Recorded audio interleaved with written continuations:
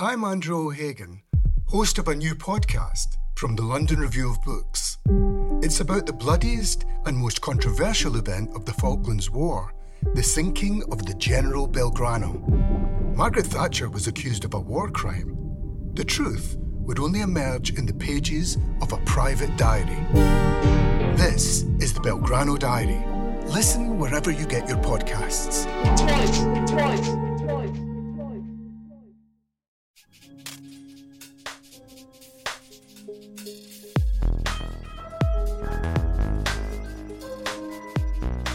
You're listening to the London Review of Books podcast. My name is Thomas Jones. Last week, the United Kingdom acquired both a new head of government and a new head of state. To discuss the appointment of Liz Truss as Prime Minister and the accession of King Charles III, I'm joined by Florence Sutcliffe-Braithwaite and James Butler, who both have pieces in the new issue of the LRB. Florence Sutcliffe-Braithwaite teaches history at UCL. She's one of the editors of The Neoliberal Age, Britain Since the 1970s, an essay collection that came out last year. And she's currently working on a study of women's activism and experiences in the miners' strike of 1984 to 85. Her piece in the latest LRB is a review of Waterloo Sunrise, London from the 60s to Thatcher, by John Davis. Hello, Florence. Hi, Tom. James Butler is one of the founders of Novara Media and a contributing editor at the LRB. He's written in this issue about the challenges facing Liz Truss and the ways her government is likely, or rather perhaps unlikely, to rise to them. Hello, James. Hi. During the wall-to-wall coverage of the Queen's death last week, there were bound to be a few odd things said. But one of the oddest was the BBC reporter or commentator who said that the cost of living crisis was insignificant now due to the gravity of this situation. I was reminded of a phrase of Glenn Newey's, grief totalitarianism. So much has been put on hold or delayed, including strike action and football matches, but no one seems to be offering a moratorium on energy bills out of respect to Her late Majesty. This could be a moment to reconsider all sorts of things about the way the country is run, but it doesn't seem as if that's going to happen. We can see the full machinery of the state working hard to maintain continuity, to transfer the consent of the governed from the old monarch to the new. The Queen is dead, long live the King.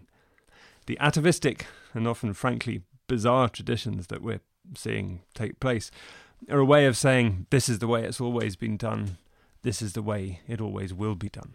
Is this, in fact, a vulnerable moment for the monarchy, James? I think it's really very difficult to say. I mean, I like that phrase of Glenn Newey's, whom I wish were living at this hour, actually, and who would give us something refreshingly different to the sort of 24/7 rolling prostration of the British media. There is something fragile about the moment, right? And it's there. It's very visible in the way in which everything becomes articulated through the announcement immediately had as part of the announcement, the King and the Queen Consort will do X, Y, Z. This is very traditional. It's how these things are announced. But, part of the grief totalitarianism, it seems to me, emerges from a sense that actually this is quite difficult. No one really remembers how this goes. No one really remembers actually what it's like to go through this transition of power. And the way in which the monarchy is treated has changed quite profoundly since the 1950s. It has moved from an era of ceremonial into this sort of period of celebrity. No one really is absolutely certain what it's for. He is not held in as high esteem as his mother. And, so I think it's very different. I think everything is working, all guns blazing, really, to make it appear inevitable, as you say. And I think the way you can see that is precisely in the sort of this kind of very, very strange arresting of protesters. So there have been these kind of arrests, including of people who are saying things like, who elected you, which doesn't seem to me to be a particularly offensive thing to bring up at this moment. So, yeah, I mean, it seems fragile. Nonetheless, I think one of the things, certainly I feel when I'm encountering this is actually how profoundly integrated into all the machinery of the British state the monarchy is, and how well oiled those tracks are when it comes to kind of putting one putting the new one into its place. So it's strange. At the same time, it's both unfamiliar, but it's also everything is working flat out to make it appear unbelievably natural and impossible to object to, really. Florence, Did the establishment have to work so hard in 1952 after George VI died to make sure that people would accept a young queen as head of state? I mean, it's perhaps hard to imagine now when she's been queen for so long, and I don't know, the idea of Charles's face being on banknotes, for example, seems really weird. But was there an equivalent moment of a different kind of anxiety that there was this, 25-year-old princess who's going to become queen? How was it, or was it the kind of, there was no republicanism and it was? Well, there was her youth and her gender, but on the other hand, this was still a point in time when about a third of her subjects believed that she had been chosen by God to rule. So the context, a society where deference was just much more pervasive, also made it in many ways a lot easier. I think a lot of the anxieties were around how the Queen would be proclaimed as head of state and what her relationship to the Commonwealth and particularly to India, which of course was independent by the time that she became queen, would be announced. So obviously the Queen couldn't be announced as Empress of India. So there was a lot of anxiety about how she would be proclaimed monarch and what that would mean for the empire and the Commonwealth. That was probably the locus of the main part of the anxieties in 1952. So how was she proclaimed? So the title Empress of India was got rid of. And in fact, instead of being proclaimed as using the phrase the imperial crown, that imperial was got rid of in favour of just crown, which was controversial for some people, for some imperialists at the time, but was seen as kind of necessary in order to keep all of the different constituent parts of the Commonwealth on board. So that there were those anxieties about she's not the Empress of India anymore, that at the end of the empire, and that one of the things that she's alternative. I mean, some people praise the Queen for the way in which she oversaw the end of the empire and the development of the Commonwealth and so on, and other people are pointing out the ways in which, by being the head of state and the head of the Commonwealth, she was complicit in things like the suppression of the Mau Mau Rising in Kenya. But one of the things that's often said about the Queen, that she provided this sense of stability to the country and to everyone, and here she is, and now that's gone, and so people have lost that sense. But returning to the cost of living crisis and so many other things, given the radical instability of so many people's lives in the UK, maybe it's a good thing that in fact sort of totally illusory sense of stability that the Queen may or may not have provided has gone. Maybe we can look more honestly at the ways in which the stability she provided, the structures that she sat at the top of and upheld, were not necessarily very helpful to many people. Yeah, I mean, the coverage of the last few days does not suggest to me we're in a particularly clear-sighted period. I don't think we've been sort of suffering a surfeit of insight. But that question about stability or duty or the various kind of virtues that are attributed to her are I think, it is a profoundly interesting one. And I don't think it's interesting simply because, I don't think it's the fact. I think whether it is interesting depends on whether it's true, right? It doesn't actually depend whether she is, especially virtuous or dutiful or any of these things. I think those arguments are in some ways unresolvable. What I think is interesting is that there is clearly this sort of popular perception and a popular desire to see in some element of British political life, to some extent, all the virtues which are not present in elected political life. So, commitment, duty, stability, and to some degree a kind of transcendence of party. Not always historically true among British monarchs, by the way. And I think that's an interesting thing to kind of to look at among people for whom the monarchy is an important thing. It does have lead us to ask, okay, this is something that she cultivated, quite assiduously and with a sort of, what appears to have been some sort of iron will to not intervene in any way, or to remain as kind of detached from the political as possible. And part of this is her education in Bagehot as a child and the sort of distinction between dignified and efficient bits of the Constitution. And he's obviously going to be very different. That isn't who he is. He's quite strange in some ways for that family. They're historically quite Philistine. He at least is sort of interested in, if not directly in thinking, then in thinking about thinking. I think again, this returns us to this question of how this institution can endure when it doesn't have this kind of, in some ways, quite rather strange psyche at the middle of it. The other question that is brought up by it to me, and it's perhaps an odd thing for someone who has been skeptical of monarchy and its role in British political life for a long time, is actually, how profoundly damaging these roles are for the people who inhabit them. She, in one sense, was an outlier.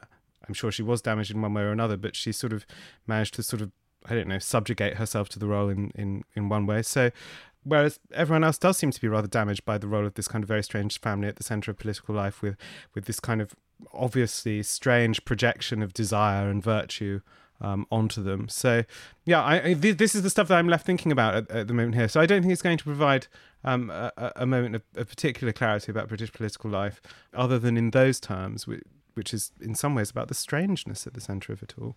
Yeah, and I think we're in a period of constitutional flux anyway. It's just going it's not being systematically thought about. And it's not just, what's going on in Northern Ireland. It's not just the question of independence in Scotland. It's not just the growth of powers for the Welsh Assembly over the last 20 years. It's also the Conservative Party is actively getting involved and really doing a lot to reshape the Constitution. It's just not being presented in any kind of systematic way as a big moment of constitutional rethink. So earlier this year, the Tories brought forward an act to repeal the Fixed Term Parliaments Act, which proposes to make quite radical changes to sort of who has the power to dissolve Parliament. And essentially, by saying the courts can't intervene in this issue and by emphasising that the monarch has no more than a sort of formal ceremonial role in this issue, they're really attempting to hand that power entirely to the Prime Minister, which is a really significant thing to do, but it's not going remarked upon as this moment of big constitutional reform. But that is happening anyway. So I think that the death of the Queen and the accession of Charles is only going to make that moment more unstable. And is that a difference in the ways that when the Blair government changed the constitution and introduced the Scottish Parliament and the Welsh Assembly and reduced the House of Lords and those sorts of, they were large changes, but they were also in some ways not as large as they made out they were. They sort of made a show of making bigger changes than they were, whereas the Conservative approach, as you've just suggested, is to sort of make quite large changes while pretending they're not changing anything. Yeah, exactly. And of course, the Blair reforms went sort of incomplete in the end. They were never finished off. And I think that is a real overhang. There is real unfinished business there for a long time. And that question of with the problems which are facing the new government, and as Liz Truss, it's one of the other sort of differences between the Crown and Parliament, as it were, that the speed with which the Queen is not yet buried, but Charles is, on his tour of the country and all the rest of it. Whereas Boris Johnson resigned 2 months ago, and even to the extent that over the summer there were people saying, "Oh, none of this would be happening if Boris was still Prime Minister." And it's kind of, well, he is still Prime Minister, and it is happening. 2 months later, Liz Truss, as long predicted, has finally become Prime Minister. But now we have to wait until after the Queen's funeral for Parliament to do anything. So this kind of this slowness, but in a sense, there isn't any time to wait, is there? As I said before, that no one's electricity bills are being put on hold. And in your piece, James, you talk about you say that Truss comes into office just as Britain's polycrisis threatens to spiral out of control. So could you perhaps briefly outline what the polycrisis consists of? Right, yes. It is hard because there are so many fronts to it.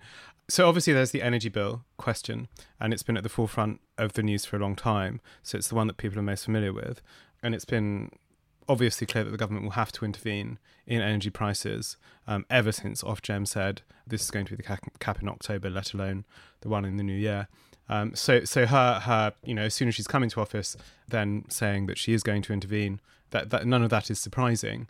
The form of the intervention is a little strange. So it does hold down prices by doing that, by guaranteeing energy profits, basically, for up to 2 years. It's a very strange intervention in that sense, in that it effectively supplies these private companies with large quantities and really, really large quantities of public money to be funded, it seems, through borrowing. And as you say, one of the problems here is that this is probably going to be £150 billion worth of intervention in the British economy. That's the kind of thing that politicians probably should be talking about, and should probably have the opportunity to debate. And it looks like that whether Parliament actually, so Parliament is going to rise, not long after the Queen's funeral. Presumably they will, it does now sound like they will have at least a statement of some kind. It will return of some kind in there. But really, we're not going to see a very active Parliament for a long time, because it goes off on conference recess almost immediately after the funeral. So that's one thing. That's all kind of in the mix. And for her, it's obviously great in some ways not to have any scrutiny, because it's a very sort of dodgy plan in one way. Then there's the question of the winter crisis. Now, the winter crisis is something that happens every year, but the NHS is in a particularly parlous way this year. There's this long brewing crisis in accident and emergency. It's partly a consequence of kind of 2 years of working to absolute exhaustion, after COVID. But there's also kind of longer term problems around funding and recruitment. These things are well known. The question then becomes: does the energy bill crisis have a knock-on effect on the NHS, especially when combined with the winter flu and possible COVID resurgence? We already have sort of spiralling ambulance response times, spiralling accident and emergency wait times. It looks like there's probably 10,000 deaths in the period, excess deaths in a period running just a little bit under the past year. That's especially concerning among 30 to 50-year-olds, and that's one aspect of the statistics, I think, that aren't really out there. But some of this spike concerns people who you would really not expect to be dying in this context. So there are those two, and then there's the industrial front. So we already have lawyers and railway workers on strike. There's an enormous number of public sector unions balloting just as the autumn rolls on. So, I say in the piece that it looks like this could be a winter in which nothing and nobody works, and it really could. And she comes into power in a context in which, her own party isn't thrilled about her. She's got a lot of party management to do, and they're pretty exhausted. It's been 12 years. Yeah, although she's presenting herself as a new broom here to tackle all the problems and fix the problems that are obviously nothing to do with her or her party. And that, as has often been observed, Truss likes to compare herself to, or even dress up as, Margaret Thatcher. And Florence, how do these multiple crises that the UK currently faces compare to the situation in the late 70s? Because there are questions of inflation, industrial action, winter of discontent and so on, that when Thatcher became Prime Minister. The obvious difference is that in the 1970s, Thatcher was able to tell the story that the problem was that the country had sort of 25 years of a kind of progressive or even a socialist consensus established by the Attlee governments, and sort of adhered to, roughly at least, by governments of both Labour and Tory stripe in the years afterwards. It really seems quite difficult for Liz Truss to really make that argument, given that the Tories have been in power for 12 years. Yes, there was a Labour government before that, but those three Labour governments have often been seen as managing to be successful, in part because they accepted certain key tenets of the Thatcherite consensus that had been established under Thatcher and then continued under Major. So we just don't have... There's no convincing story that Liz Truss can tell about how this is the fault of a socialist or statist government. I mean, that's the line that she uses, right? And it's really very similar to the kind of line that Margaret Thatcher and Keith Joseph and others used in the 70s. You see it in the Britannia Unchained book. It's all about British decline, and this decline is because of statism, and these new kind of brand of Tories are going to reverse it. But it doesn't make sense, because that's already happened. That story's already been told. So what, was the Thatcher Revolution in fact a complete failure? I mean, that seems odd to a lot of people who feel like we have been living in a Britain that was in many ways created by the Thatcher Revolution for the last 30 years, at least. So I think that's the huge difference. And that, I think, is going to pose real problems for Liz Truss in telling a convincing story before you even get to the fact that her Thatcherite sort of solution to all our problems is cut taxes and cut regulation. It just doesn't seem very likely to work. And that is going to be another big problem that she's going to face. And besides, I mean, the question of it is not going to work, and it's also not going to convince anyone it's working, presumably. That in terms of her sort of, that it seems to be that the Tories have been quite relishing the prospect of a fight with the unions, because they can start saying, well, all these things that aren't working, it's the fault of the RMT, it's the fault of the CWU. But public opinion doesn't seem to be behind them. Yeah, it's also that they're not facing just kind of classically industrial workers, right? I mean, lots of the people who are balloting for action here are, respectable middle class, often downwardly mobile middle class, but middle class professions. Lawyers walking out, criminal bar walking out. That's a really significant thing to happen, and it's quite hard to paint them as being the RMT. The same will be true of nurses to some extent, teachers to some extent, and various things like that. So yes, she has said, for instance, that she wants to put a minimum service obligation in place, basically to break the power of the RMT. And you can see how that's the kind of fight that she would relish, because it's the kind of thing that Thatcher would relish. It doesn't, however, seem plausible to me that that's going to go particularly well for her. And it doesn't seem that, and as you say, the polling suggests that there is an unusual degree of public sympathy with the strikes as they've been conducted so far. Whether that holds through a really long winter of very difficult strikes, who knows?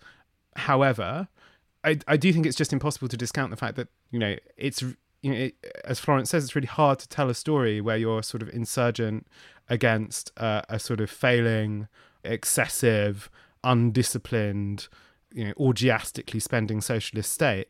It's so implausible that, that I don't think anyone's going to buy it. So the other way I think of looking at it is to say, what are these people doing? Is it that Kwasi Kwarteng is coming in and thinking, well, I might only have 2 years here, so I'm going to do, as he does appear to have done, I'm going to turn around to the city and say, what do you want that I can do in these 2 years? And so I don't know if you saw this. He has gone to the city and said, I want to do Big Bang 2.0. That's the kind of the classic Thatcherite deregulation of finance. What is it that you want? And so in one sense, their kind of, their classic class interests are really coming to the fore here. And, there are rumblings from the Tory backbenchers that maybe it's time to do a spell in opposition, which is an unusual thing for them to say, right? Like it hasn't really floated around, at least as far as I can remember, for some time. And that sounds as if they're possibly resigned to giving up. I mean, that quite fragile coalition that Boris Johnson built between the so-called red wall seats and the Tory heartlands. Are they more or less accepting that they're going to lose those seats in those former Labour seats in the North and the Midlands, or is that? I mean, it sounds like it, but 2 years is a really long time. And they will get to a general election, and they will do what they always do, which is fight to win it, and they will do so unsentimentally. Whether that means that they adopt a strategy of attempting to build back up those kind of more classic sort of Tory heartland seats and aim for a very thin majority, or whether they attempt to do kind of Johnson 2.0. I think the former seems quite much likelier to me. There are problems there, which is that, obviously the sort of softer end of the Tory coalition is currently repulsed by the Tory party, and given the structure of her cabinet, it doesn't look like they're particularly high on the on the list of affections. If you wanted to bring those people back, you probably don't appoint Suella Braverman as your Home Secretary. This is the LRB podcast. If you enjoy listening to it, you'll probably enjoy reading the London Review of Books. To subscribe from just £1 per issue, go to lrb.me/listen. That's lrb.me/listen. Or click on the link below.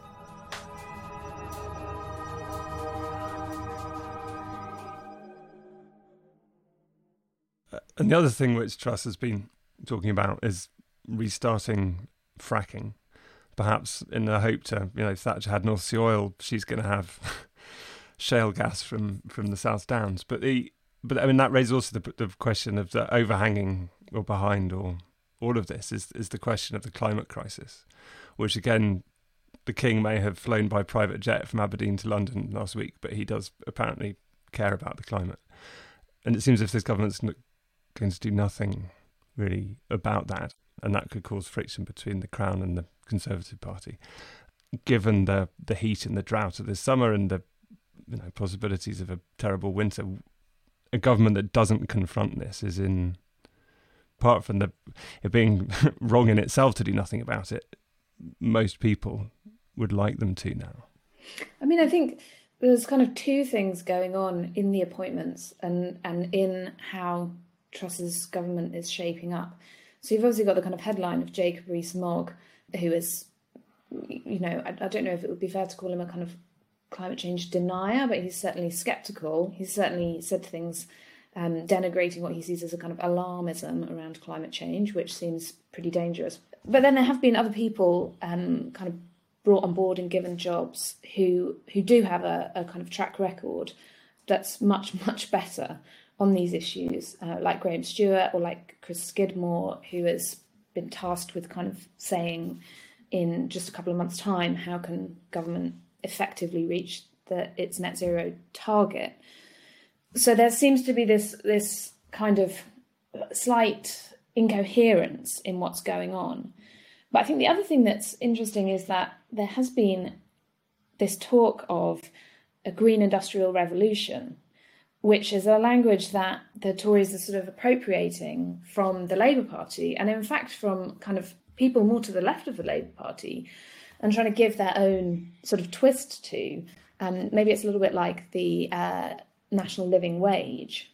But I think the kind of point of using that language for people in Liz Truss's circle is to sort of imply that green stuff is not going to happen just or even primarily because the government makes it happen, that this is something that businesses are doing already. They're doing it anyway, and what they need is facilitation by the government, or they need government to get out of their way so they can do it better, or they need government to just support them to do it. So I think that's maybe where they're going to try and build up a narrative about Truss's Conservative Party being kind of doing stuff about the environment. Because, I mean, as you say, most people in the country are increasingly just recognising this as absolutely one of our number one priorities. So I think it's impossible to imagine them not doing anything about it. I think that's right. And just to say, I mean, the fracking thing, I think it's interesting as a political signal precisely because I don't think it's going to happen. Right? It is enormously unpopular. And it's one of these kind of situations where there's obviously someone's been reading something from the American press and probably some American right-wing think tank in praise of it, and sort of imaginatively transferring the geography of the American plains to Britain, but that's not how it works here. The shale deposits are under vast bits of the Red Wall. They're under the Weald. Neither of these places are places that you want to, put thousands of little fracking wells and sort of poison the groundwater. These things are, it doesn't look like they're going to happen. The geology in Britain is very unrewarding in terms of the extraction of shale gas from oil clay and things like that. So to me, it seems to be a political signal, but it's a curious one, and as Florence says, like a really weird and incoherent one. Kwasi Kwarteng has been quite coherent about, and actually over the last few months, when he has been sort of widely tapped up that he's going to become chancellor, he's been very clear to people in the Conservative Party that he doesn't think that fracking is particularly rewarding. So what this looks like to me is a sort of political signal that says, we're going to do everything possible, and we're going to sort of leave it, again, as Florence says, we're going to leave it up to businesses to make their decisions about where their capital goes rather than intervene from the centre of government. That obviously is, in the longer term, actually quite worrying when it comes to the climate question, because it doesn't seem plausible to me that there is action at a scale and speed necessary that can be conducted in a sort of laissez-faire environment. That that everything that we have in terms of evidence over the course of the past 4 decades suggests that isn't how it works. Yeah, and this is why I think that this is one of the big problems with the Truss sort of narrative.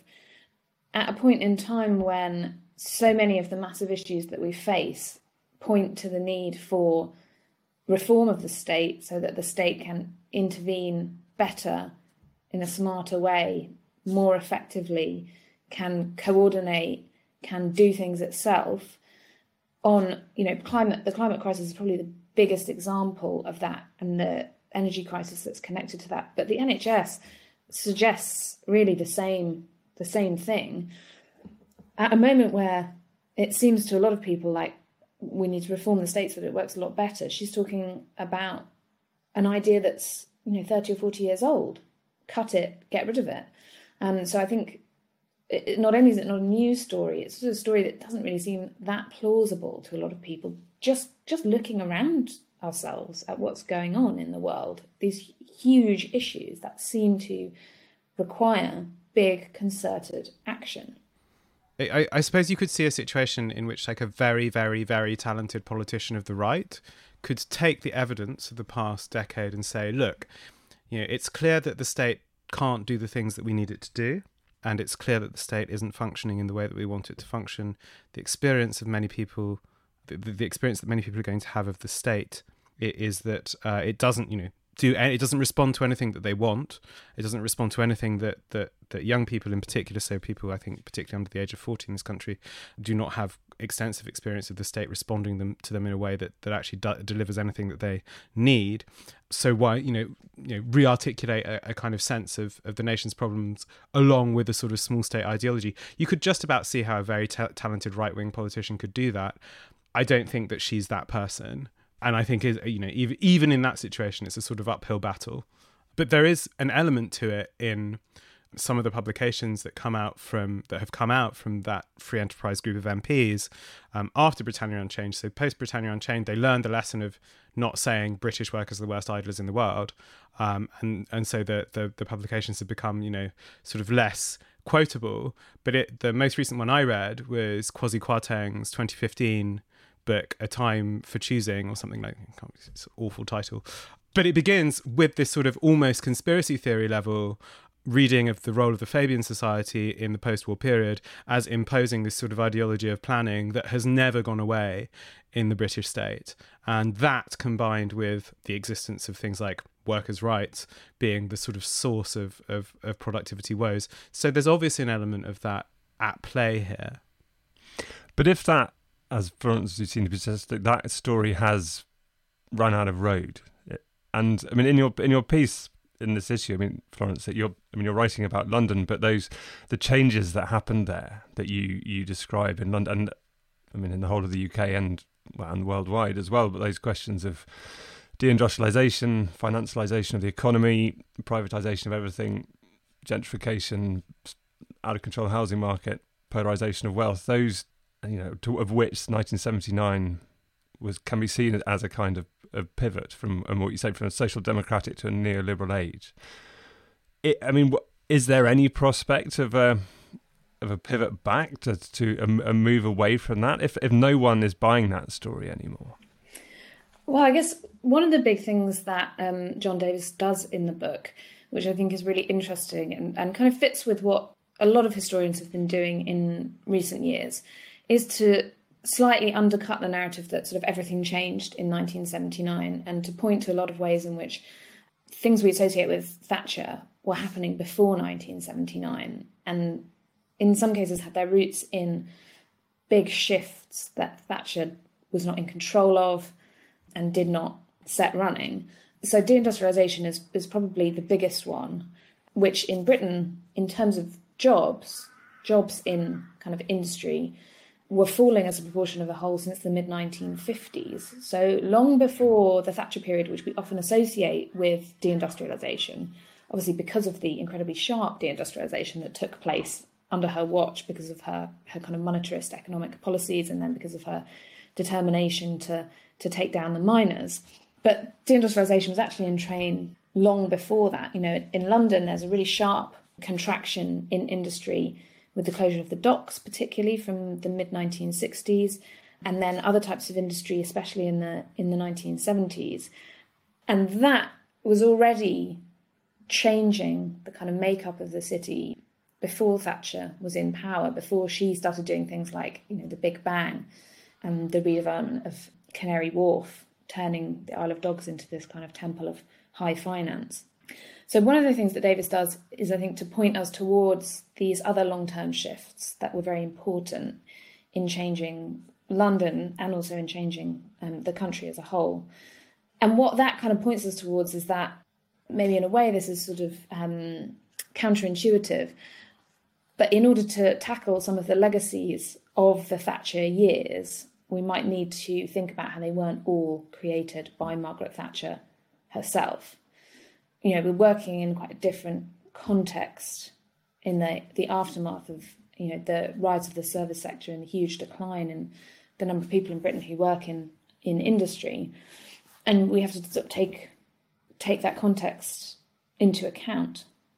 So that if Thatcher managed to ride the wave, as it were, and kind of attach her name to these moves and to some extent accelerate them, but they were already in train, but she was able to take that moment and, make it hers to the extent that we now, you know, use Thatcherite as the label for that. If that wave has broken and the tide is withdrawing, as it were, could an equally skillful politician, if there were one of the left or right, kind of take that opportunity to, you know, to ride that other wave? I mean, that because there was that movement from a more statist social democratic polity to what we have now.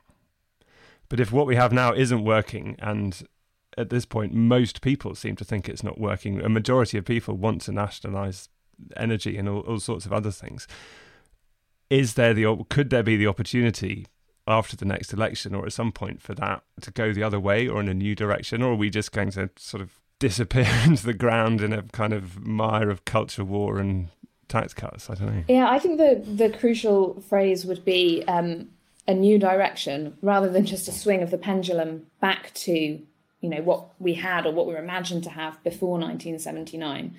One of the other really interesting things that John Davis talks about in his book is the way in which there were a lot of criticisms being raised from the left, from the radical left, of how the welfare state and municipal socialism was working in London before 1979. So perhaps the biggest example that he gives is the example of the squatting movement, which was basically criticising the failure of local authorities to house people effectively.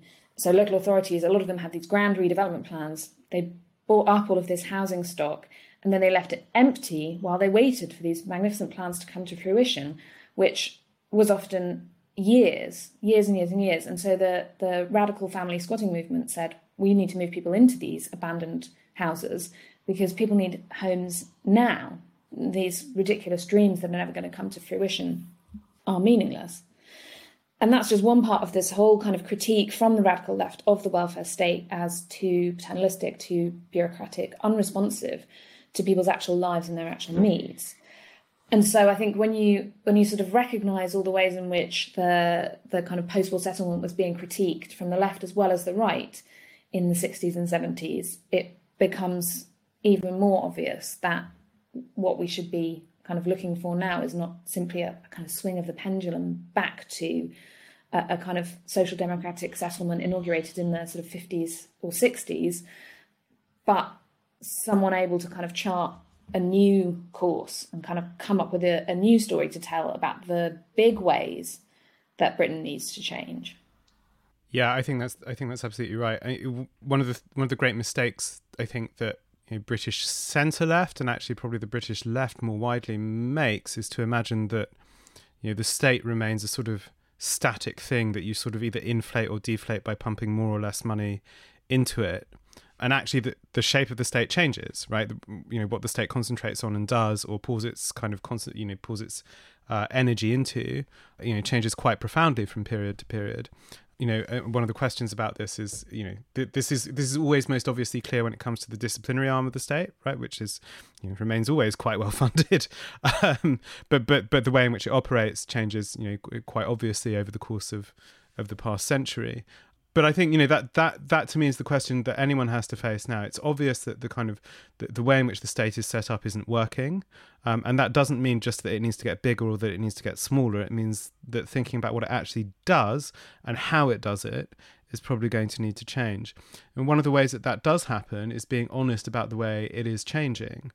that's very difficult for the Conservative Party right now, of course, because it would mean being honest about Brexit, which is the sort of other elephant in the room here, the other kind of enormous constitutional change of the last few years that no one really talks about anymore, except when it comes to sort of, enacting this completely mad Bill of Rights, which is, it does seem to have fallen by the wayside that even the Truss government recognises that this is going to be a very difficult thing to do, and so, or it might be on the back burner for a bit. The other side of this, though, I would say, and I think it's, it's one of the things that we're both kind of talking about in one way, is that is the role that kind of the imaginary reconstruction of a kind of past political settlement plays in the way in which people kind of build their future. So, on the right, this was often the sort of, Jacob Rees-Mogg likes to talk about the Victorians, and he does so often rather ineptly, but, it's part of a wider kind of paean to classic British liberalism, which is there in kind of bits of Keith Joseph. It's there in bits of kind of the early Thatcher, I think, as well. On the left of British politics, that's often the sort of 1945 moment. I think probably both of those are sort of historically exhausted examples now rhetorically. But I think that's in the mix here. And so I think it's in some ways understandable that people reach for some sort of imaginative anchor for their vision of the future. But maybe it does attest to the fact that there really don't seem to be many new ideas at all in British politics at the moment. And, as Florence says, that it is curious that the right is reaching for absorbing and sort of re-articulating these phrases from, bits of the sort of slightly farther left than the Labour Party is currently oriented around.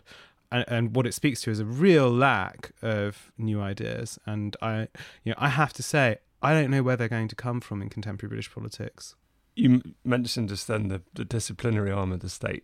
I mean, in terms of some of the most lasting achievements, I use that word advisedly, of the Johnson administration, were the police courts and sentencing bills and those things, and also, I mean, when you mentioned talking about squatters' rights, Florence, I was just remembering those scenes when after the invasion of Ukraine and when people occupied a house in Belgravia that had belonged to a Russian oligarch who's had his assets frozen, and people moved in, and the number of police who turned up to protect that property in the way, and then of course last week another young black man was shot dead by the Met, and a march through London to remember him was mistaken on Sky News for a procession for the Queen, because obviously there's only one person's died in the last week who anyone could possibly be mourning.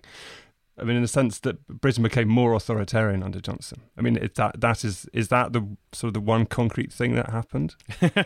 I would say yes. It's actually one of the kind of unarticulated achievements of the Johnson ministry is that in one sense it kind of there was a rapprochement between the Conservative Party and the police, which very unusually under Theresa May, who had been in some ways the most aggressive Home Secretary when it came to standards in domestic policing, there had been rather a foie deux between them.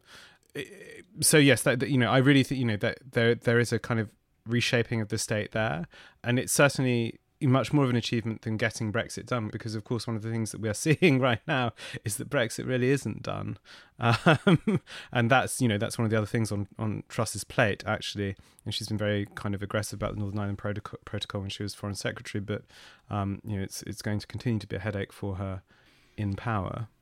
And going back to, I mean, you mentioned Sodder Braverman being the Home Secretary. I mean, the other thing, and that fracking seems to be a front in the culture war more than anything else. How much mileage do they have in those, in the culture wars? And that when we saw in the early stages of or maybe throughout the leadership campaign, there was quite a lot of sort of slightly weird position taking around trans rights and there's and then no boats at all are going to cross the channel, which it kind of and which also made me think about what about the cargo ships going in and out of Dover? But is that something that they're going to push harder on? As all these other questions that they're not going to, the fight with the unions isn't going to work, the shrinking the state's not going to work, tax cuts aren't going to work. Does that mean they're going to have to really double down on anti-immigrant and transphobic, homophobic rhetoric? Yeah, I mean, that does seem likely.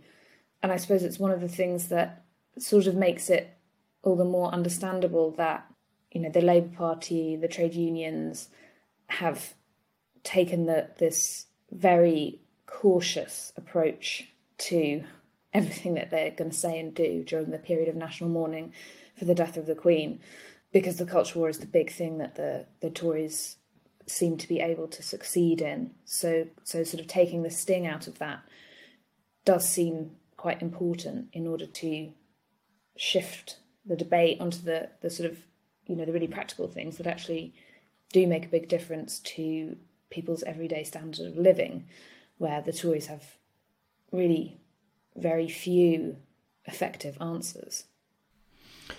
Yeah, and that in the question of that now's not the time to start saying abolish the monarchy, because that's just handing a culture war victory to the right. Yeah, exactly. Yeah, or maybe now is the time. But someone's got to say it. This is the thing that seems so. This is the thing that seems so absolutely mad to me. That the one moment at which it becomes salient and becomes at the forefront of people's minds is the one moment at which no one feels able to say that maybe in a sort of as a basic measure of self-respect we shouldn't be governed by a monarch. I mean, it does seem kind of crazy to me that. But, at the same time, I know where it comes from. I know exactly why the sort of fear of being on the front pages of the Daily Mail, or page 3 of the Daily Mail for saying something, true about the world. It's a very unpleasant thing. And, look, I have, friends and former colleagues who are this week subjected to astonishing amounts of racial hatred for saying things in public that are not even particularly critical of the monarchy. They don't even need to say it. They're already kind of already interpolated as a sort of someone who's going to say something subversive, and they get this abuse anyway. So just the other thing on the culture war is that I think there are two really important dimensions of it. One is that I think those of us who are inclined to look at history primarily through the lens of economics tend to slip quite easily into saying things like that suggest that the culture war is always around things that are insubstantial. I'm a gay man. The culture change over the course of the past 40 years has been absolutely enormous. So the culture war is in one sense about real victories and real kind of substantial political changes. On the other hand, it does seem to me that it is also the sort of last resort of the scoundrel. It does look to me like the new generation of kind of conservative politicians are really very strongly focused on it. And that's the thing that was most startling to me about the behaviour of some of the sort of younger candidates or sort of fresh-faced candidates in the leadership election, Kemi Badenoch most of all, is that they were all absolutely trained on this stuff. And it's absolutely central to their politics. So I think it's, I think it is on the one hand, precisely a distraction from things that are tangible and real and that are the bottom line in a very literal sense. At the same time, it feels to me that these people really want it's not for them just a distraction. They really do want to change the fundamental setup of culture, and that's not great. I mean, as your piece about London makes clear, Florence, that some of the great post-war strides forward in Britain were those in the late 60s, that the questions about gay rights and abortion rights and those things that were some of the most lasting achievements of that time. And the idea, and as we've seen in the United States, you think those rights are secured, but actually it turns out they never are, and there are people who want to roll them back. And you have and interestingly, when those legislative changes were introduced, they weren't introduced on the back of a big wave of popular opinion, popular desire to change these things. Introduced often for, much more narrow kind of reasons. So, on abortion, in order to stop huge numbers of injuries and deaths from illegal backstreet abortions, which were very disproportionately affecting poor and working class women, because the wealthier women were able to access legal abortions through a kind of legal loophole. So this was a kind of socialist issue and an issue about women's health and children's health. But then in the decades since then, those legislative changes have become deeply embedded in the culture and much more widely accepted and supported. So the change actually, in many ways, was more kind of kicked off by those legislative reforms than sort of given a seal of approval by those legislative changes. But you're right, they can never be taken for granted. Florence and James, thank you both very much. Thanks very much. Thank you. You can read Florence Sutcliffe Braithwaite and James Butler's pieces in the new issue of the LRB, along with Sheila Fitzpatrick on Soviet passports and Ian Jack on the Calmac ferries scandal. The LRB podcast is produced by Anthony Wilkes and Zoe Kilburn. The music is by Kieran Brunt.